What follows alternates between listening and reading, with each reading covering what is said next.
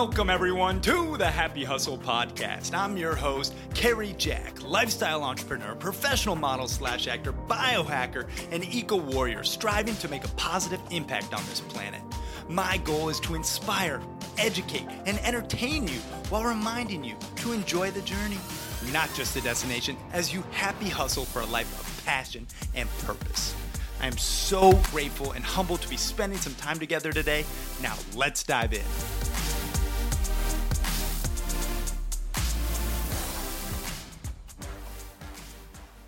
What is up, you beautiful happy hustlers out there? Kerry Jack here, and I hope you are having a super blessed day. Really just enjoying this very moment right here and right now. And in this episode of the Happy Hustle Podcast, we have on Mr. Itamar Marani, and he is a true badass, happy hustling entrepreneur. He is ex-Israeli Special Forces, former undercover agent. He was mentored by the head of psychology of the Israeli Mossad, which is basically like their version of the CIA and the FBI. He's a Brazilian Jiu-Jitsu black belt, was ranked top 10 in the world at amateur level.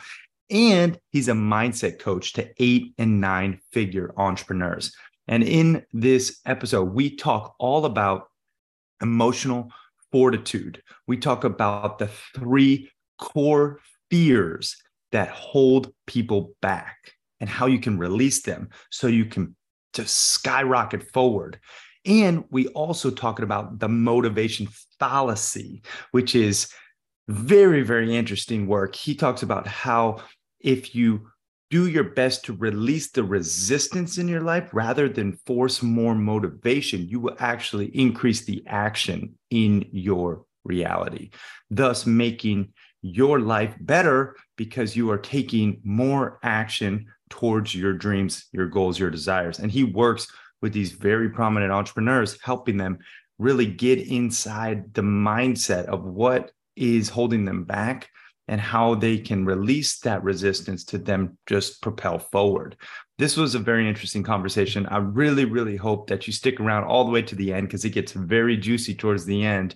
He actually talks about how he was almost abducted by Al-Qaeda, the terror group, while he was in India. And he has some very interesting stories from working with billionaires to 8- and 9-figure CEOs and entrepreneurs, and how you can actually apply his knowledge to increase the overall quality of your life, but also the motivation that you feel every single day. And it's just a really great convo. So I enjoyed it. I hope you guys check out itamarmarani.com/happy hustle. He's got a bunch of free stuff there and resources for you guys. An awesome mini course that I actually went through and got a ton of value from. And then if you want, you can apply to potentially work with him and join his program. So after a quick episode sponsor break, we're going to be diving in, but I do have an ask.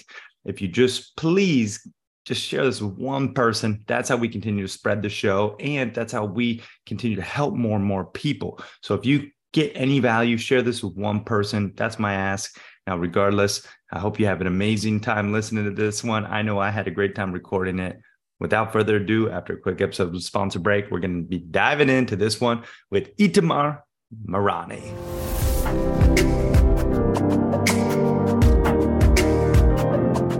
Hey, y'all, I gotta say, it's hard to overstate how important magnesium is for all aspects of our health while we're happy hustling a life that we love.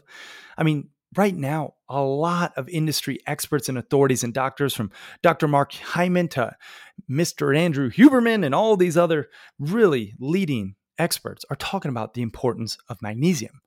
But the truth is, studies show 3 out of every 4 individuals are actually deficient in magnesium. And I'll tell you, this is part of my staple routine to take magnesium every single day because it helps optimize my well-being. It helps reduce the stress levels, improve sleep, and my energy levels. Not to mention, it is really good for just overall health. But I'll tell you, normally, I'm a big advocate for getting as many of our nutrients as I can through a well-balanced diet. It's just unfortunate that our food can't provide these nutrients alone because our soil is so overworked and mineral depleted. It's actually lacking organic matter, which helps plants get the minerals from the soil. And I actually read somewhere that if 10 years ago we needed to eat one orange, now we would need to eat 10 oranges to get that same amount of nutrients. So it's just not possible to get the amount of nutrients and vitamins and minerals from our food as it once was. So that's why I take Magnesium Breakthrough. And you guys, being happy hustlers, get the hookup. You can go to magnesiumbreakthrough.com/hustle right now to save 10% off. And I'll tell you, the best part is it comes with a money back guarantee. So you have 365 days to get your money back if you don't like it for whatever reason. So go to magnesiumbreakthrough.com/hustle now and get the hookup. Now let's get back to this episode.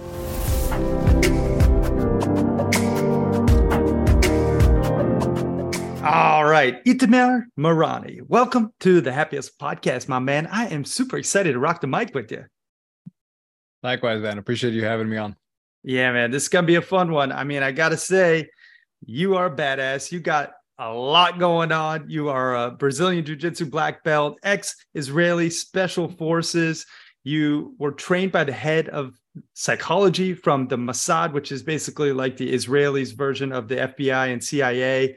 And you're a mindset mentor to 8- and 9-figure entrepreneurs. And I'm really excited to extract some of this wisdom from you regarding our mindset and what might be holding back the happy hustlers from achieving their dream reality. So let's get into all that good stuff after we first find out what is something interesting about yourself that not too many people know.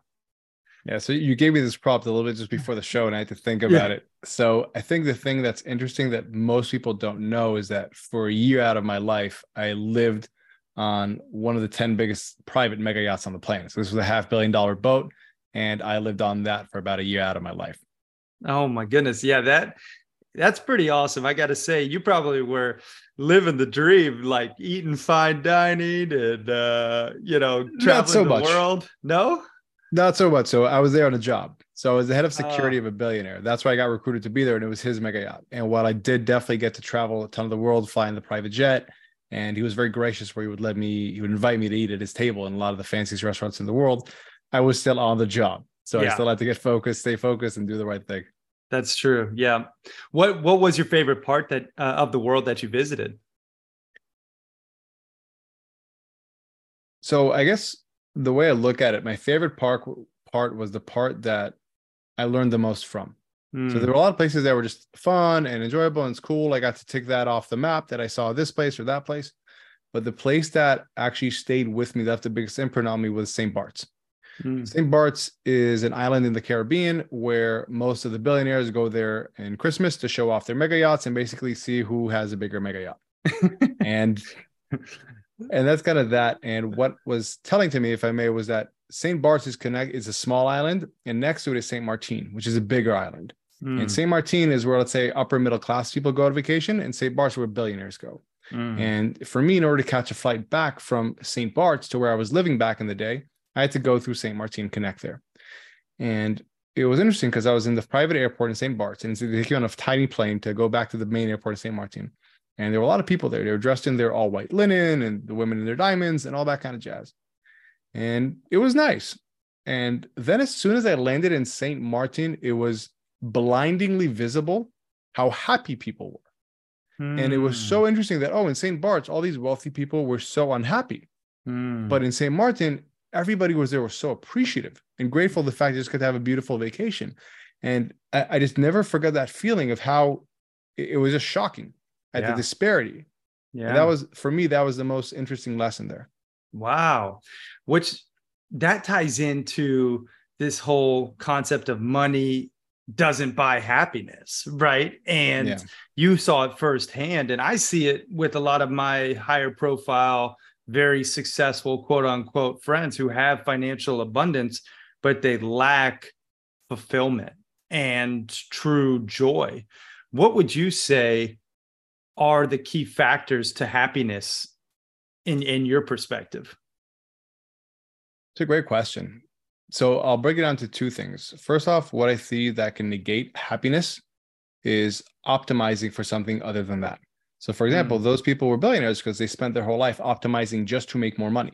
And obviously that's going to give you a higher likelihood of achieving a lot of money. But all of a sudden they get to the age where they're 50, 60, and they're a white belt at being able to appreciate or enjoy anything. They're a black belt at being paranoid because, as Andy Grove said, the paranoid survive. So that's one thing. Another thing I think is if you have a lot of internal baggage you're carrying around, the money isn't going to resolve that. If you're afraid that you're not good enough or that you have these insecurities, you trying to work around them, but just hoping that enough money will stuff them out, like that's not a solution that I've seen work. And I think that's that whole, people talk about that moving goalpost, because you're just trying to kick the wrong goalpost. Like the money isn't going to solve the fact that you're afraid you're not a good enough husband or wife and your spouse doesn't care for you. Money isn't going to resolve that, but it is tangible. So people chase it. Yeah. Wise words. I would say,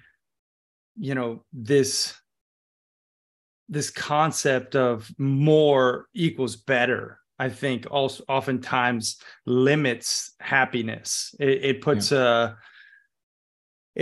like you said, the moving goalposts at play where you achieve one goal and you barely even celebrate it. And you work so hard to get there, but then you're just on to the next one. And I think a lot of people out there are driven, type A, hard chargers, high performers. I know you work with these people, one-on-one and in your arena, which we'll get into what that's all about, because that's it's a very cool offering that you have.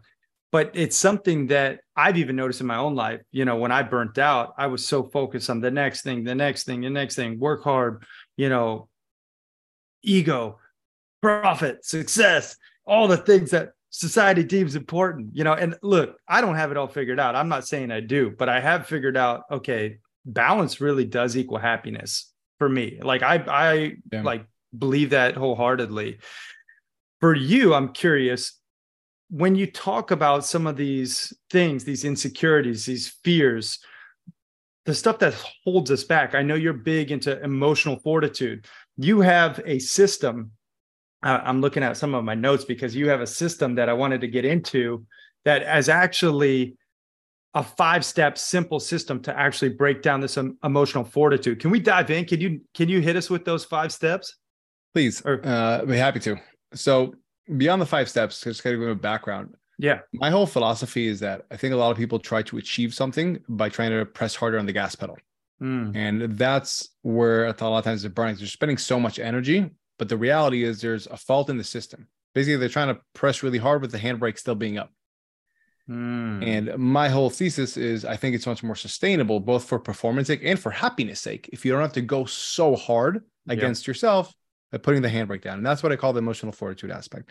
So the first thing you got to understand about that is to figure out, what is my handbrake? I think the moment we can all know our main insecurities, it's very powerful, because all of a sudden they don't just blindside us and steer us in the wrong direction without us knowing. So I think first off, it's awareness. You have to be aware of what's going on. Second of all, you have to falsify it. Like, I'm not a big fan of the whole terms positive beliefs, negative beliefs, limiting beliefs. I think once people try to do those kind of things and search for their own positive or limiting or negative, they're only looking at what they're actually aware of. Oh, I'm aware that I have this limiting belief. But instead of that, if you just try to flush out, what is my entire belief structure of how I think the world works? That's when something really interesting can be found out. And that's the blind spot. So first off, I think it's really important to search for our own blind spots. That's what really helped me in the past. So first off, that awareness. Then the falsifying it. Say, forget about this positive, negative. Is this a belief that I hold? Or is this an actual fact? Because most of the time, our beliefs, they're not true. They're just because of an experience that we've had in the past, that then we've made a broad assumption that this is how the world works. And because we have a belief that if we do this thing, it's going to cause us some kind of pain or some kind of harm, then we avoid the thing. And we don't recognize, oh, that was just in that context. Does that make sense? Yeah, for sure. And I already think of like my own examples. So I hope everyone out there, all the happy hustlers listening and watching, like are like taking this in and just applying it to your own reality right now. So yeah, those are amazing. So you got the awareness, then the falsifying of it. of those myths, those worldviews, what's the next piece?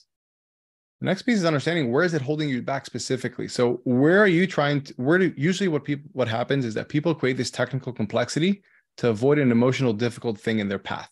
So they know I want to get from point A to point B. The simplest thing to do is just go in a direct line. But all of a sudden they recognize halfway during that, oh, I'm about to do this thing, but I think it has this emotional weight attached to it. So let me do something else. Let me overcomplicate things. And let me then, so first I was understanding, where does that really hit you?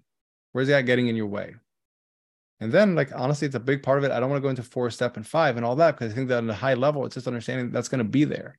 And that's where most people, they forget, like, you're going to have some emotional discomfort along the way. Yeah. But if you're going to understand what that emotional discomfort is, and if it's valid or not, or if it's just a part of like you having a feeling, because we just have feelings and that's okay, and then have the willingness to go through it, that's the main thing. Yeah. I mean, I think for me, when I think about the insecurities, the self-limiting beliefs, maybe I know that's not your favorite term, but like I got to practice to change it now, because you make some really great points around it.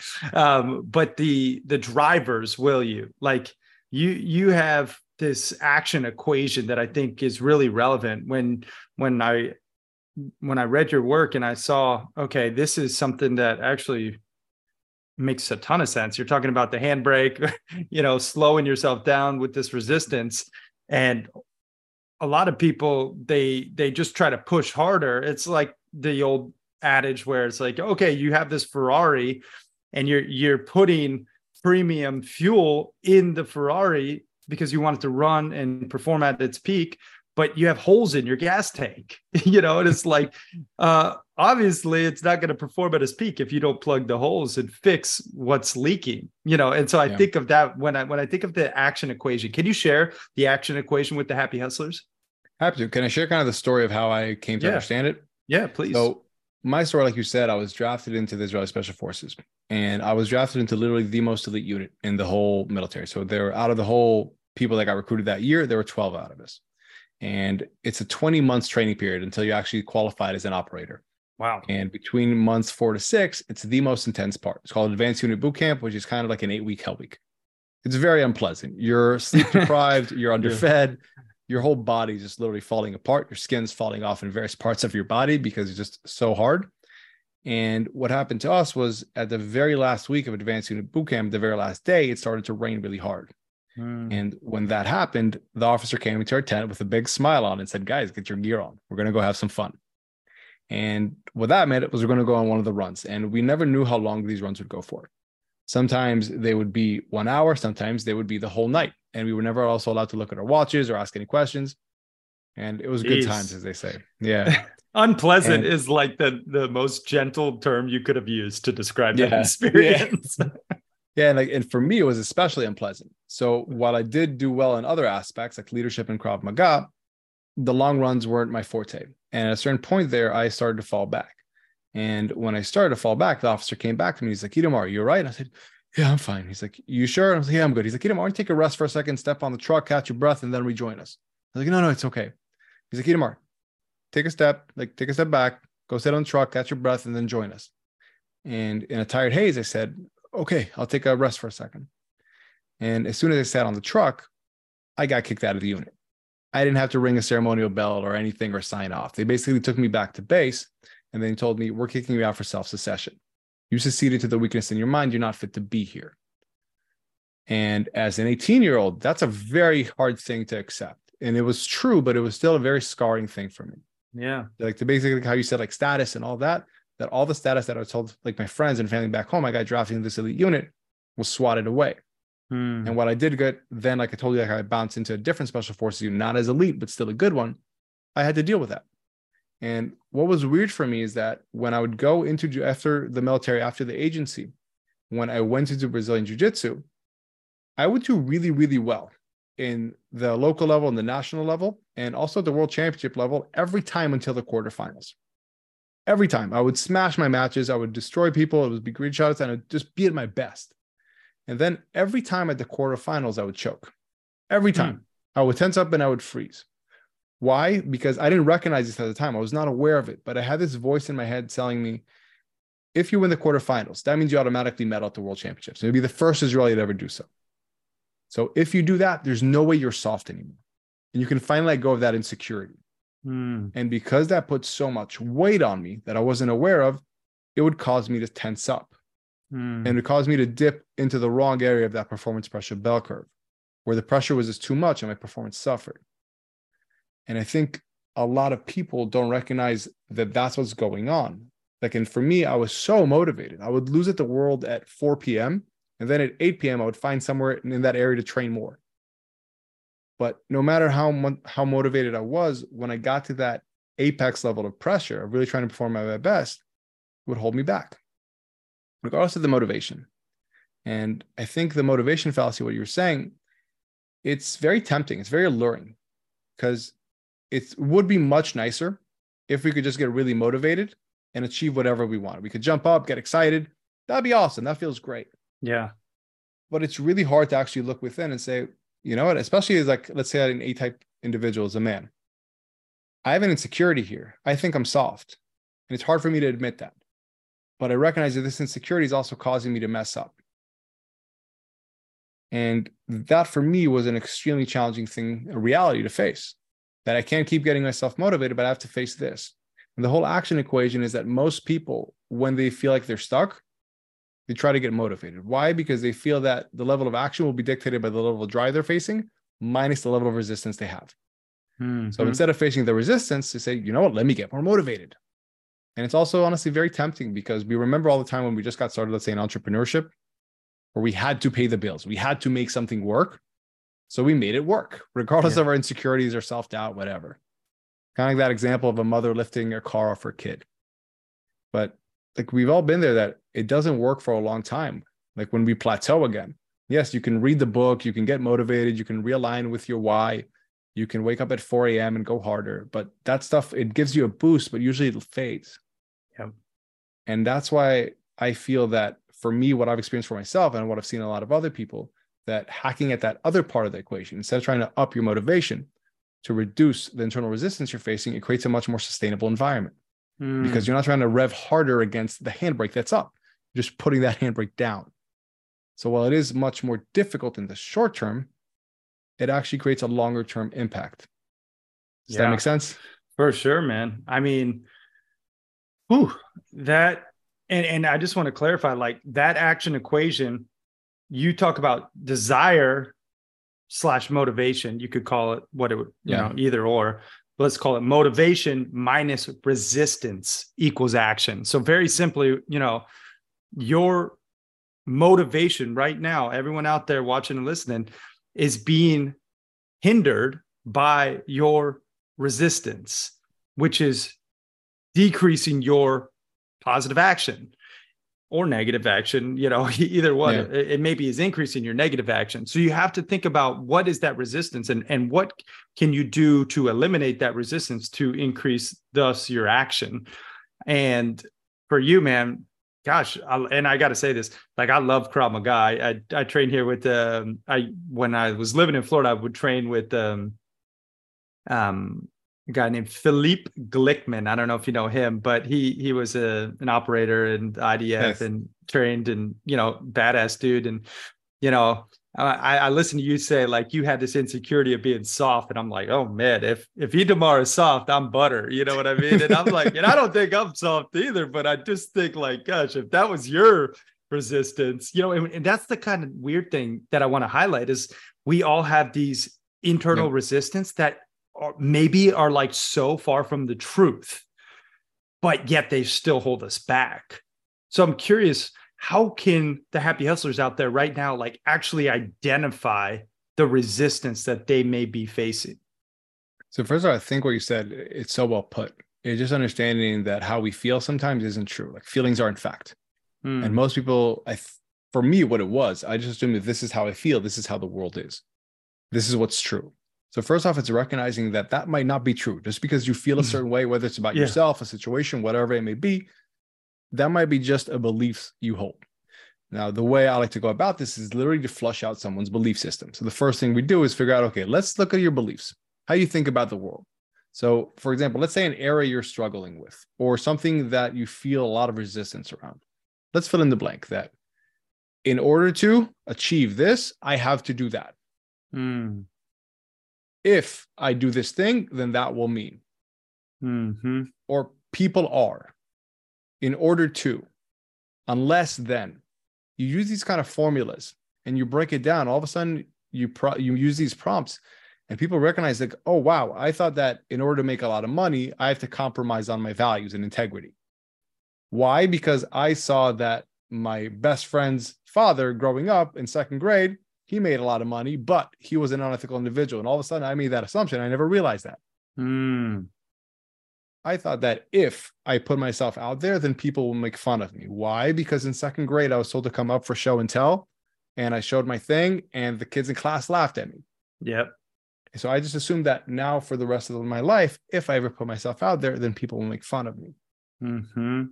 So using these kind of prompts, and you said like before you did that in the course that I had, that's the whole point of them, is to flush out your subconscious and see what are these belief structures that I hold. Yeah. Because once we can figure that out, we can say, are these true or not? Are they valid or not? Yeah. And those prompts, like, they really helped me. Like, I actually went through it, and I was just doing research to better prep for this interview, but I was like, oh, this is actually really helpful. we gotta actually share this with the Happy Hustlers. If people want to go through that micro course, can you maybe tell them the best place to check it out? Sure, let's do this. Go to itamarmarani.com/happy hustler, and we'll make sure it's all available there and it's free and everybody can get it. Yeah, because that is something I know is valuable for not only myself, but anyone who is looking to achieve, more in their life. And not saying more is always better, but oftentimes if you are being truthful with the person you see reflecting back on you in the mirror, you could potentially have more of a positive impact. And really, I think these kind of prompts that you created help identify that resistance better than just about any self-quantifying assessment that I've been through. And I don't say that lightly. I've been through a bunch of self-quantification and assessments. And, there's something to be said about working directly one-on-one with someone who can like dig deeper and probe. And that's where you come in, which I want to talk about too. But like, there's just like for a self-quantifying assessment to really find out some of those limiting beliefs and like then assess further, is this actually true? That's how we can make real progress. And I think for you, some of the stuff that you talk about, these worldviews, when we're identifying our worldviews, I thought this was interesting. You talked about like the worldviews that might even hold you back. Explain that a little further for all the happy hustlers too. Okay, so let's put it this way. The way I like to think about it, there's two kinds of main beliefs, just for clarity's sake. There's more, blah, blah, blah, but just to make things simple and easy for people to follow along. Yep. So there's worldviews. These are things that apply to everything and anything, how you view the world. So they apply all across the board, and on a scale of 1 to 10, they have, let's say, a level 3 impact. So this is, for example, I think people are selfish. No matter who I meet, in what circumstance, I'm going to think this person is probably selfish. Yeah. Or people are self-interested, whatever it may be. Those are worldviews.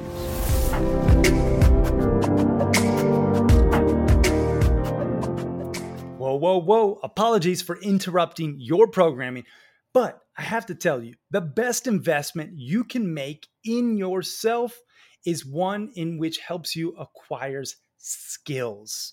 You've probably heard people talk about, just invest in yourself and you'll be successful. Yes, that's true to a degree, but you have to invest in skills that will ultimately help you achieve your desired results. And I think one of the best skills one can possess, be it an entrepreneur or an aspiring entrepreneur, is the sales sword. Really knowing how to sell, utilizing pressure-free persuasion, which will make you more money and more impact. Now, if you want to know how to sell more efficiently and effectively, I just launched a sales course called The Proven Roadmap Process to Selling Millions of Dollars and Helping You to increase your conversions guaranteed. And you can get access to this new sales course that The Happy Hustle is launching at thehappyhustle.com/sales. And if you act fast, you'll get it at the lowest price it'll ever be available, because we are launching it and we want to gain amazing testimonials and social proof to further share this knowledge. So if you act fast, you can get it at the lowest price it'll ever be. That's at thehappyhustle.com/sales. Now let's get back to this episode.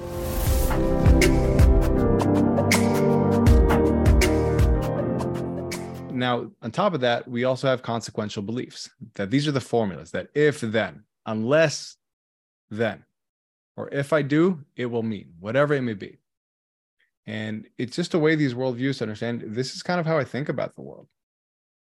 And this is my lens, so to speak. These are the lenses I'm seeing the world through. And it's a tint that it's always there.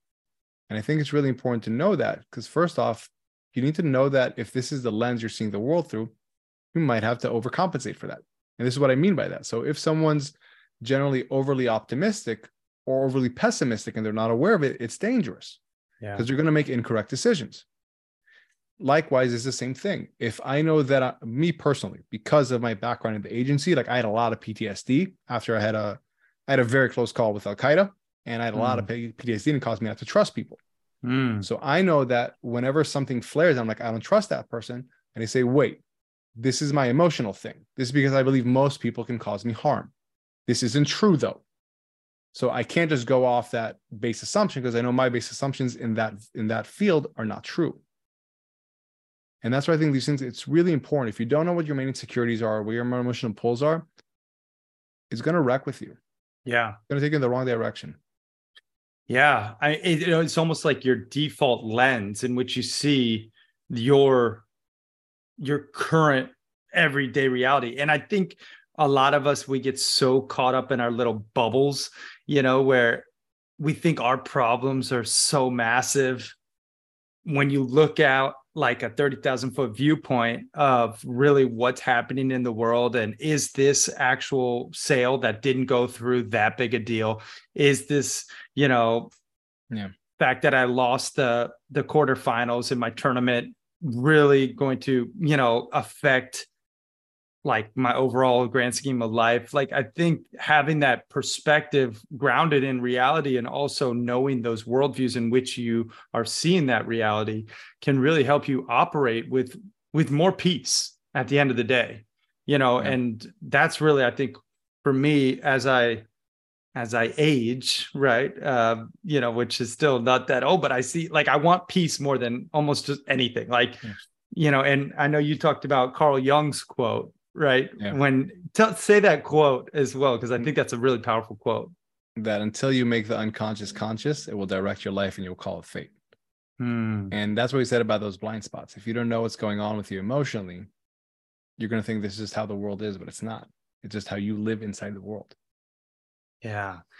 And this is a heady topic. Like, I hope all the happy hustlers are tracking, because, if not, like, rewind and actually like listen in, because this stuff, if you are assimilating it and actually, allowing it to be your new, beacon of truth, it can positively shape your tomorrow and then on further.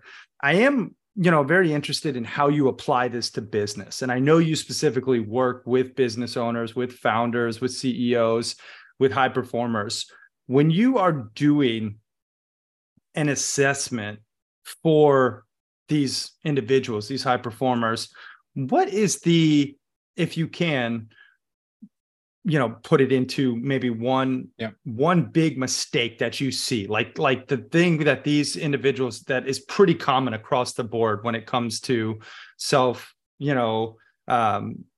resistance, will you? So the main thing I try to make sure they're not doing is creating some kind of technical complexity to avoid something that's emotionally difficult for them, especially if it doesn't need to be. So here's what I mean by that. All the guys that I work with, they already have a skill set. They already have the character traits. They're disciplined, they're hardworking, they have integrity. And they also even know, most of them, how to view like things in the correct manner. Like, oh, this is an opportunity. It's a challenge. It's an opportunity.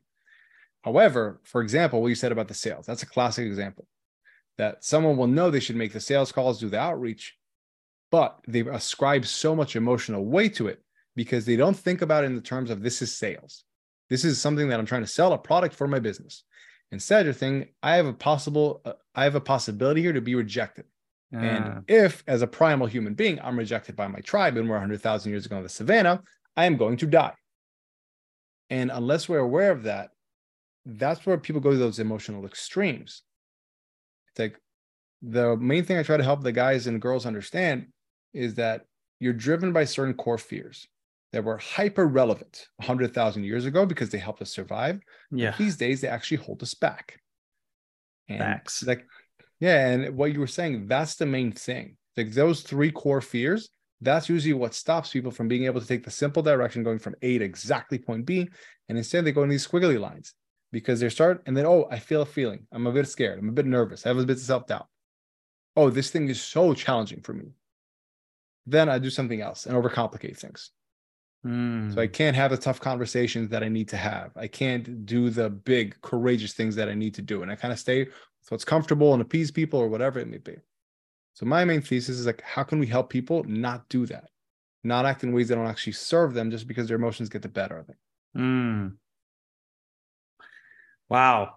Yeah, that is some powerful stuff. I mean, the fears that are holding us back, and you, like, I want to talk about it in terms of my own perspective and be vulnerable. I know that's a big piece to your work.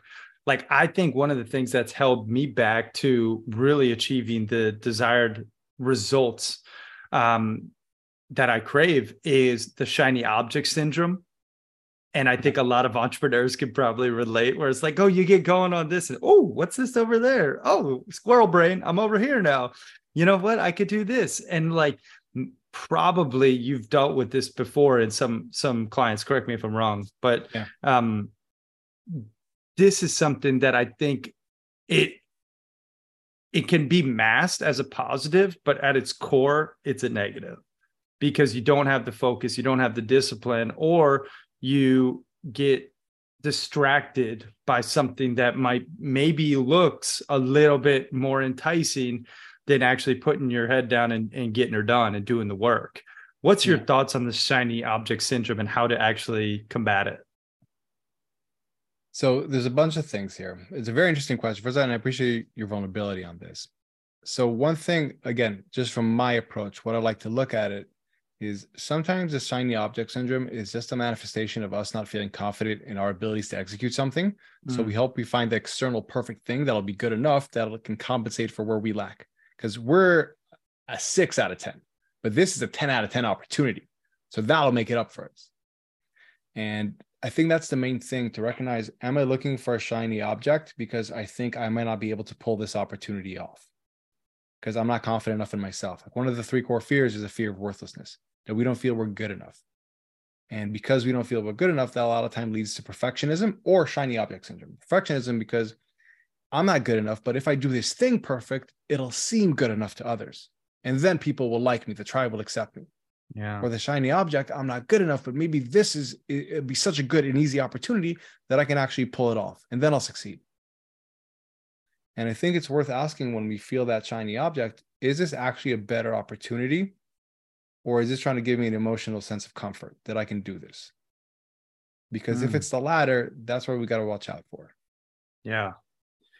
Yeah. I mean, you mentioned the fear of worthlessness. Like, I think that's something that a lot of people wrestle with. You know, am I worth this, or am I worth this level of success, or, you know, whatever the self-worth conversation is inside someone's head. What are the other 2 fears that you referenced? Yeah. So the first fear is a fear of uncertainty or fear of powerlessness, which again made sense that 100,000 years ago, you had to control your environment down to a T. Or if you walk the wrong way to the watering hole, you get eaten. Yeah. So the way that comes across now is when people feel this sense of like, if I can't control it, I don't want to go. If I don't have the power over the whole situation, we're not moving. So this a lot of times comes to people being the bottleneck or the micromanaging or being called the control freak. And this is where a lot of people say, I feel this analysis paralysis. It's not that logically you don't know what the correct action is. You probably have enough information, but you don't have this emotional sense of complete assurance that you're going to be safe here and this is going to be correct for you. That's the fear of powerlessness or uncertainty. The third fear that we talked about, the fear of worthlessness. This, who am I to? I'm not good enough. That's the one that also creates a lot of imposter syndrome. The third fear is the fear of abandonment. And this is the one, whenever I talk, I give big speeches, like nobody wants to look up and nobody likes to pretend they have it, but we all do. Present party included. We all do. And this is that whole, what if he or she or they leave me? Or what will they think if I do this or that? Yeah. And the most interesting thing with this fear of abandonment, that a lot of times we don't even know who this he or she or they are. It's not we specifically think, oh, Jeff or Carrie or John, they're going to think this of me. It's just this ominous fear of the tribe that really deters us. And sometimes creates a fear of failure because we're afraid to fail because then people will abandon me. Or what's also interesting is sometimes creates a fear of success. Because what if I surpass my friends or my father or my mother or whatever it may be, and people hold themselves back? Yeah. And like what you were saying about like, what do I try to do with the clients? The real issue with all these fears, with this fear of powerlessness, worthiness, and abandonment, is not that we feel them. It's that in an effort to avoid feeling them, we abandon what we really want. Like how you said, the lifestyle, the success, the achievement, whatever it may be. Like we abandon our dreams and wants because what if I get abandoned along the way? We abandon a new business idea because what if I can't control everything? How will that feel? Am I going to be in danger? And we abandon even going after that big new thing that we want because am I good enough? Do I deserve it? Am I worth it? Yeah.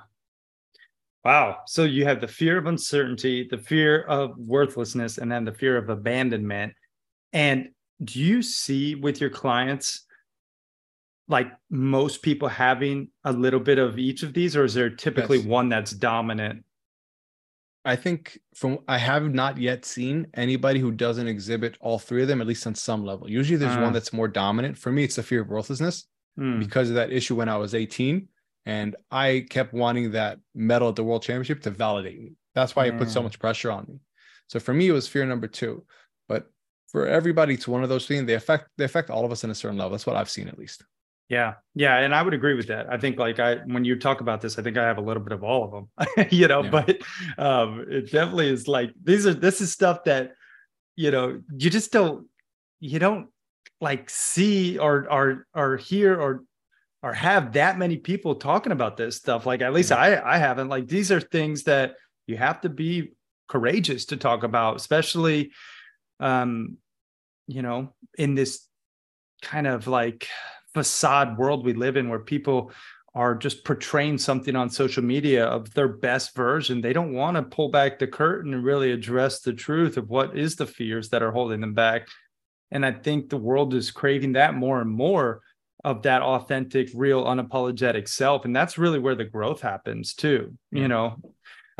This is phenomenal, man. Where can people go? I know you have your arena and your arena elite. Talk to us a little bit about what that looks like, because I'm sure some of the happy hustlers out there are like, hey, this guy, Itamar, he's the real deal. Like, I want him to help me break down some of this for myself. Like, where can people go to learn more about you and what you offer? I appreciate that. Before I go into that, do you mind if I also share how I want to add something to what you were saying before? Please. Is that okay? So for me, it was that whole lack of awareness. This was an opportunity. This was a possibility, looking at this part of the world, this part of how we operate. Like, I was very, very fortunate, I think, to have a very close encounter with Al-Qaeda and get to a level where I had some pretty severe PTSD that I had to deal with. Yeah. And that forced me to work with that head of psychology of the Mossad. And he was the one that was able to kind of like shed light and explain to me, this is kind of how your mind works. And this is what's going on with you. And this is why you feel this way. And this is why you're acting this way. I think for me, I was very privileged, honestly, to go through that crazy stuff, because without it, I would have probably kept going along in life, but I wouldn't have hit that kind of level of awareness and everything that brings. So further, I just want to say that it's also, it's not available everywhere. And it's a shame. I agree with you. And I think beyond a lot of people willing to be vulnerable, it's a lack of knowledge in the world. That's very true. I do think like it's a very complex topic at its core. And you had, unfortunately, this exposure, which, do you mind, is it classified, or can we hear this story? Yeah. So it's not, so parts of it are, I'll tell what I can. So basically, as a part of my service in the agency, I was working undercover, and I was in Mumbai, India. And I was in a role where basically every 6 or 8 months you swap out the person conducting the role, but that position still stays in the field. And when you're working undercover abroad, you're not expected to just hole up in your room and not live a life. You can go out to restaurants, you can go out to the gym and work out, but you have to have certain confines. Obviously, you can't tell anybody why you're there. You can't get in people's cars. You have to keep up a cover, and so on and so on. Now, somebody who I'd met at the local Gold's gym there, and every time we just randomly kind of meet up and we would hit the bags together and spar, kickboxing, he was kind of friendly, and we would just swap numbers, but I kept everything in check with how it's supposed to be.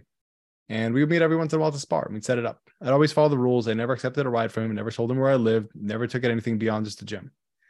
And it was during the 2010 Soccer World Cup in the semifinals. He called me at halftime. He's like, "Hey, Itamar, my TV just broke down. Is there any chance me and my friend can watch the game at your place?" And like, Mumbai has different cultural issues. So it's, even though we weren't close, it wasn't a very weird ask. But I just said to him very clearly, like, no, there's a sports bar right next to the Golds. Go watch it over there. Have a good time. And he's like, "Oh, okay." He calls me 2 minutes later. He's like, "Hey, man, they're not showing the game at the Elbow Room. Is there any chance we can please watch it at your place? We're really desperate." I said, "No, man, it's not going to work. Have a good night. Maybe I'll call you next week and we can spar." He's like, "Oh, okay." Calls me 2 minutes later and he's like, "Hey, Itamar, can we please watch the second half? We're really desperate to see it right beneath your house." I said, "How do you know where I live?" And as soon as that happened, I could feel like the hairs in the back of my neck spark up, and my flatmate, who was also an agent, heard my tone, and he looked at me, and there was kind of silence on the phone, and the guy said, oh, you told me once." And it was obvious to me that I would never, ever, ever tell anybody where I lived. I would always check that no one was following me back. I would never tell anybody where I lived. Yeah. And it was that moment that he kind of blew his cover. And I told, like, I spoke into the phone. I said, "Okay, I know who you are. You know who I am. Like, all the cards are on the deck. The call is yours." Basically, me and my flatmate got our gear on. I told my superiors what had happened. Within a couple of days, I was out of the country, and our head, basically the Mossad attaché at the embassy, confirmed with the Indian FBI, which is the IBI, that was an Al-Qaeda cell. They had picked up the trace of my predecessor, and they were trying to kidnap me. And the whole goal with him getting out to our apartment was to kidnap me, and everything that goes from there. Jeez. And I tried to compartmentalize that. As like a pretty young man, I didn't understand. I was like, you know what? This is just what happens. So my belief structure is that if anyone is not Israeli and I meet them abroad, they can endanger me. So as long as I don't interact with anyone who's not Israeli when I'm abroad, I'm safe. So what that led is to me having very extreme social anxieties, where I wasn't able to connect with anyone while I was traveling and doing jiu-jitsu and so on.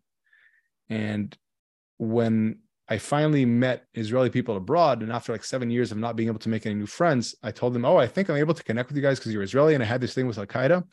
One of them said, "Itamar, that's not normal. You have some issues." And he was an entrepreneur that I really respected, and he was a family man. He had like a lot of values that I appreciated. And he said to me, "Itamar, like, I've gotten help for my stuff. This is definitely something that is valid for you to get help with." And I think as a young man, I felt that my story was, it sounds stupid, but for lack of better words, at that time, I felt like it was extreme enough or alpha enough that it was valid for me to seek help. And that's when I got in touch with the head of psychology of the Mossad. And what was very interesting is that at the time I started to work with him, I had absolutely zero awareness that all that stuff in the military created this fear of worthlessness in myself.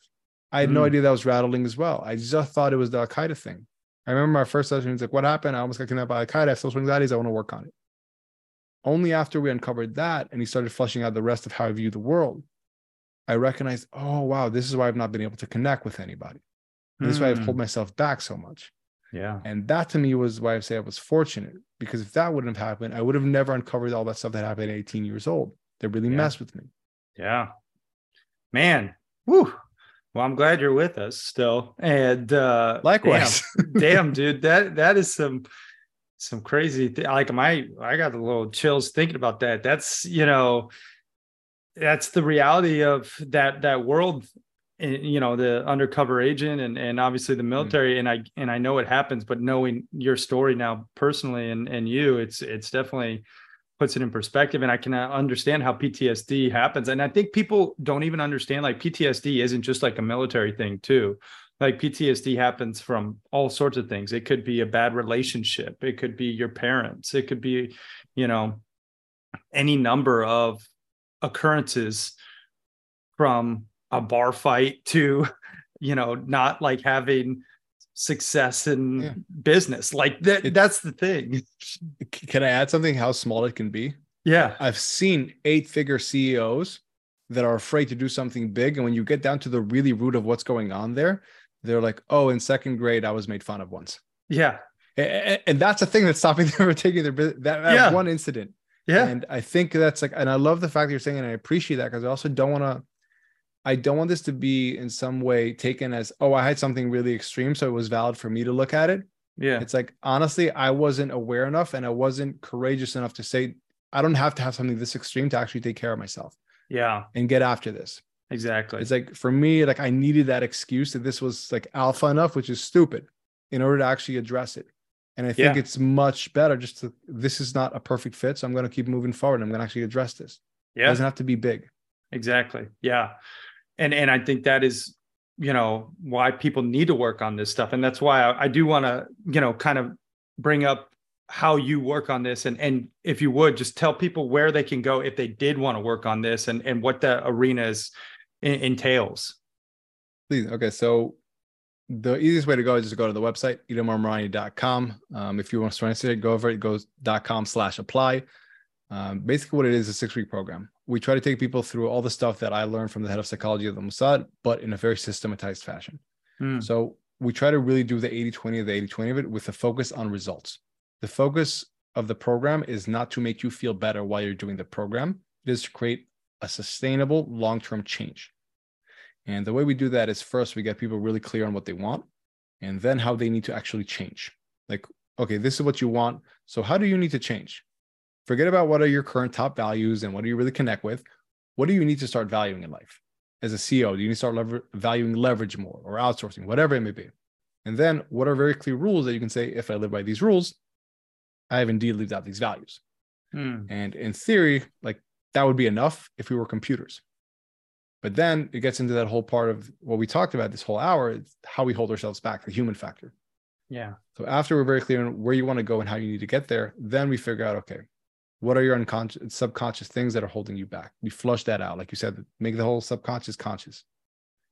Then we started falsifying it and saying, are these actual facts, or are these just things that you believe to be true? Just your beliefs. Can you start to let go of them? And all of a sudden we remove a lot of that weight, so that when you're about to do the things that you know you should be doing, your emotions don't get the best of you. You can actually execute on them. Yeah. Then on top of that, we start really going deeper and say, okay, like, what do you need to remove from your life? And this is the hard thing. Like, not what more can you add to get more motivated, but what are the hard things that you need to remove from your life? Maybe there are some behaviors that you're exhibiting. Maybe there are some people, whether in your life or in your company, that you just feel obligated to, but you guys are not heading in the same direction in life. And we ask those hard questions, and we take people through this 6-week, very intense process, where the end of it, the goal is not for them to have had more success right now, but to really change their trajectory beyond, obviously, the success they have in the container. Yeah. Wow. And that's, that's the difference. When you do the deep work, it sets you up for sustainable long-term success, right? It's not like, that get rich quick scheme or 6-minute abs, it's like, no, sometimes you got to go back to go forward. Right. And that's the beautiful thing. So check that out, guys. itamarmarani.com/apply. If you want to, go deeper, we'll link it all up in the show notes. Itamar, I like to ask all of my guests a couple different questions and then a rapid fire round, and then we will wrap this interview up. So this is, something I call a happy hustle hack, will you? Like a tip, a tool, a tactic in a couple different arenas. First being health. I know you're shredded. You take health very seriously. What is something maybe that you do that's a little unique in the health realm that maybe we could deem a happy hustle hack? Ooh. What do I do that's unique? So I think what I do that's unique is that I don't try to do anything unique. I just do the basics and I don't try to get fancy. And that's just fair enough. Yeah. Well, I mean, that's it. The basics work. What is something when it comes to money, a happy hustle hack in this arena? I know you've made money. I know you've lost money. I know, we all have. Do you have maybe something that you do to save or invest or spend wisely when it comes to money that we could deem a happy hustle hack? Yeah. So I like to spend money on something that if I could never show anybody that I have it, I would still want to spend money on. So I don't wear a watch, for example. Like I don't care about that stuff, but I fly business class. Why? Because I like to fly business class, and I like when I'm going to a conference to arrive the next day and feel fresh. I don't post about it on my social media, but I think that's a rule that served me really well. Like if I couldn't announce it, if no one can know about this, would I still want to spend this money on this thing? And aside from that, I would highly, highly recommend the book, The Psychology of Money. Great book about that. Yeah. Yeah. All love it. What about spirituality? You know, for me, I believe in a higher power. I think it's important to have faith in something bigger than yourself. I don't care what anyone believes in terms of one religion or another. I just think it's important to have faith in something. What is your happy hustle hack when it comes to spirituality? Maybe something that you do to connect to a higher power. I like to be in the ocean a lot. I spend probably an hour or an hour and a half a day in the ocean.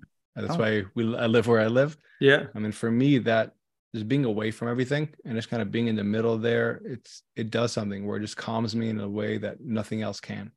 Yeah. And for me, for some people, it's walking in nature. For me, just being in the water, it just does amazing things to me. Yeah. That's me in the wilderness, but I do love the ocean too. You know, I'm down here in Florida right now, and I was just in the ocean. I'm like, damn, this is nice. You know, just the energy. I love those. Those are great. Let's put you through the rapid fire round. So this is where I basically just ask you random things and you answer honestly. First thing that comes to mind. Are you ready? Let's do it. Okay. Favorite food? Go. Burger. Favorite movie? Ooh, I don't know. First thing that came to mind. I want to say Godfather. Okay. That's cliche, but that's probably what comes to mind. Favorite book? Gates of Fire. Easy. What's your spirit animal? Jaguar. Best business advice? Don't do stupid shit and just keep doing good stuff. I love it. 3 things you're most grateful for? I'm grateful for the life that I have now. I'm grateful for my wife and my kid, the family. And I'm just grateful for having gone through what I've gone through and the ability to go forward in life with a certain level of awareness. Yeah. Love that. And if you had a billboard for the world to see with your last piece of content on it, what's that billboard read? Feelings aren't facts. Crush that rapid fire round, man. And Itamar, I just want to take a moment to acknowledge you, brother, for sharing your love, your light, your wisdom, your emotional fortitude, and your like very, very powerful work in this arena. Just from going through, you know, the course and some of your work, and even just talking to you today, like I feel a different level of knowing thyself. And I think that's really what you help uncover. And I just want to say thank you for sharing that with us, and thank you for your work, man. I appreciate the kind words, and thank you for having me and for what you're doing, honestly. Awesome, man. Now go ahead and tell best place for people to connect with you online as well. And, you know, maybe just like a call to action when it comes to, you know, what you really hope to leave the happy hustlers with. Yeah. So easiest place to find, especially if you like listening to podcasts, go to the Emotional Fortitude podcast. That's where we break down little case studies. We say, okay, this is this entrepreneur. This is where he was, this is where he started. This is where he got to. And these are the exact steps that he used. You can use them as well. And sometimes we break it down ourselves. Sometimes we actually have the person on to break it down with us. So first off, that's the easiest place to find and really get sucked in. Other than that, at Itamar Marani, at all the major Facebook, Instagram, all that kind of good stuff. And the major thing I would leave everybody with is I would ask yourself this following question. Where am I creating some emotional complexity? Some technical complexity because I'm feeling something uncomfortable. And is that feeling something that I have to succumb to? Can I first shave it down by falsifying and figuring out what's going on there? And 2, even if it is uncomfortable after I shave it down, do I have to wait until it doesn't feel bad anymore? Sometimes things are just a little bit uncomfortable. And even though we can make them as less uncomfortable as possible, we can't just wait for everything to be grand and comfortable. It's not how life is. Well said. Final question. What does happy hustling mean to you? Being able to do it on a sustainable basis. So I think hustling where people burn themselves out and then they go on a 2-week meditation retreat or a yoga retreat, that's not happy hustling. That's just you trying to go from one extreme to another. Being able to do it on a consistent basis where you're able to appreciate the journey while you're going for big things. That sounds awesome. Yeah. Amen. Mic drop. Itamar Marani, y'all. Thank you for watching and listening. We are out. Peace and love.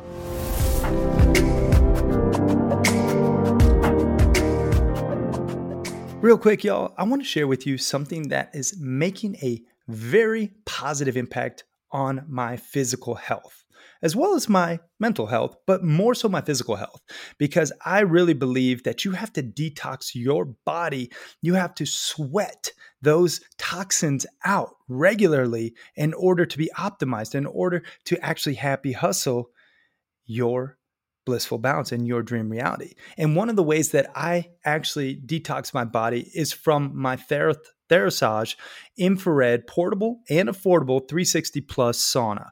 This thing is my go-to. I love it because it's actually affordable and it is portable. And it actually is made by a family-owned company that stands behind their products. And the best part is you actually get the hookup for watching and listening to the Happy House podcast. You can just go to therasage.com and you could just type in code HAPPY and it will actually save you over 10% on everything store-wide, but specifically the sauna. And the good thing about the sauna is it actually burns calories. So you just sit on your bum, you can burn calories, you can decrease the inflammation in your body, which a lot of dis-ease stems from, and you can increase the blood flow circulation, which I'll just tell you there's a ton more benefits, but those three in and of itself are worth your while. So you guys check it out. Therasage, that's THERASAGE.com, and then use code HAPPY to save yourself some money. And they got a bunch of holistic healing products on their site, but I'm just referencing this Thera 360 Plus sauna. I have the black one, love it. And the cool thing is also you actually, you have hand holes where you can stick your hands in. So you could be working on your laptop or reading, and your head protrudes so your brain doesn't swell. A lot of like other saunas that, the dry saunas, like at the gym potentially, if you have one in your gym, it's like a hot rocks. Those actually swell your brain over time and have detrimental effects. And given my current brain injury from the CO poisoning, I'm really glad my head is actually protruding from the heat zone in this Therasage sauna. So that's another reason why I love it. You guys check it out again, therasage.com, and then use code HAPPY to save. Now let's get back to this episode.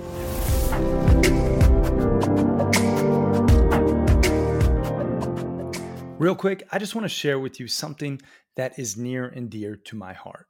See, as a proud American, when I heard this stat, I was floored.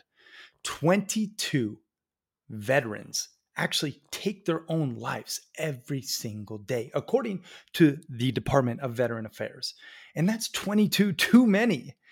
So the cause of veteran suicide prevention is one in which I am just all behind with all my might, and I think you should be as well.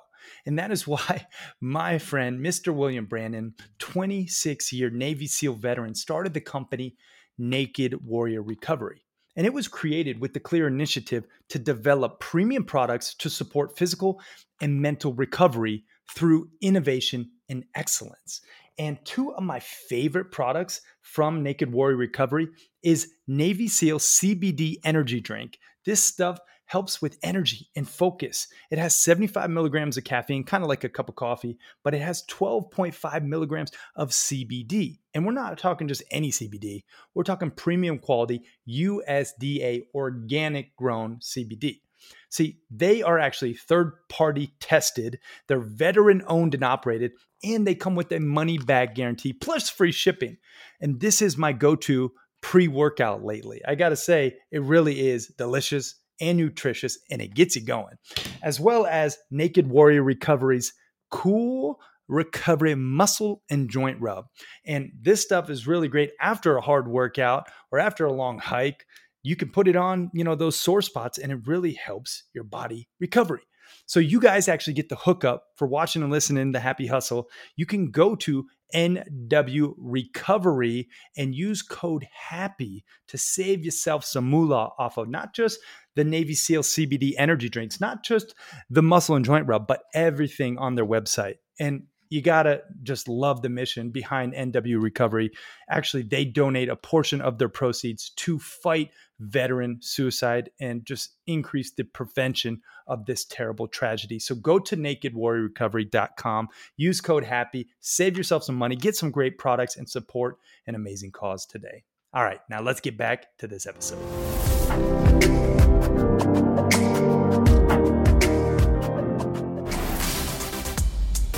Thanks so much for listening to this episode of the Happy Hustle Podcast. I truly am so grateful that you took the time out of your busy day to spend time with me. Now, if you got any value from this episode or any episodes in the past, it would mean the world to me if you could please leave a 5-star review and share this episode with your friends so we can continue to spread this message. Guys, as always, it's been a blast. Now go out there and happy hustle for your dream reality. Yee!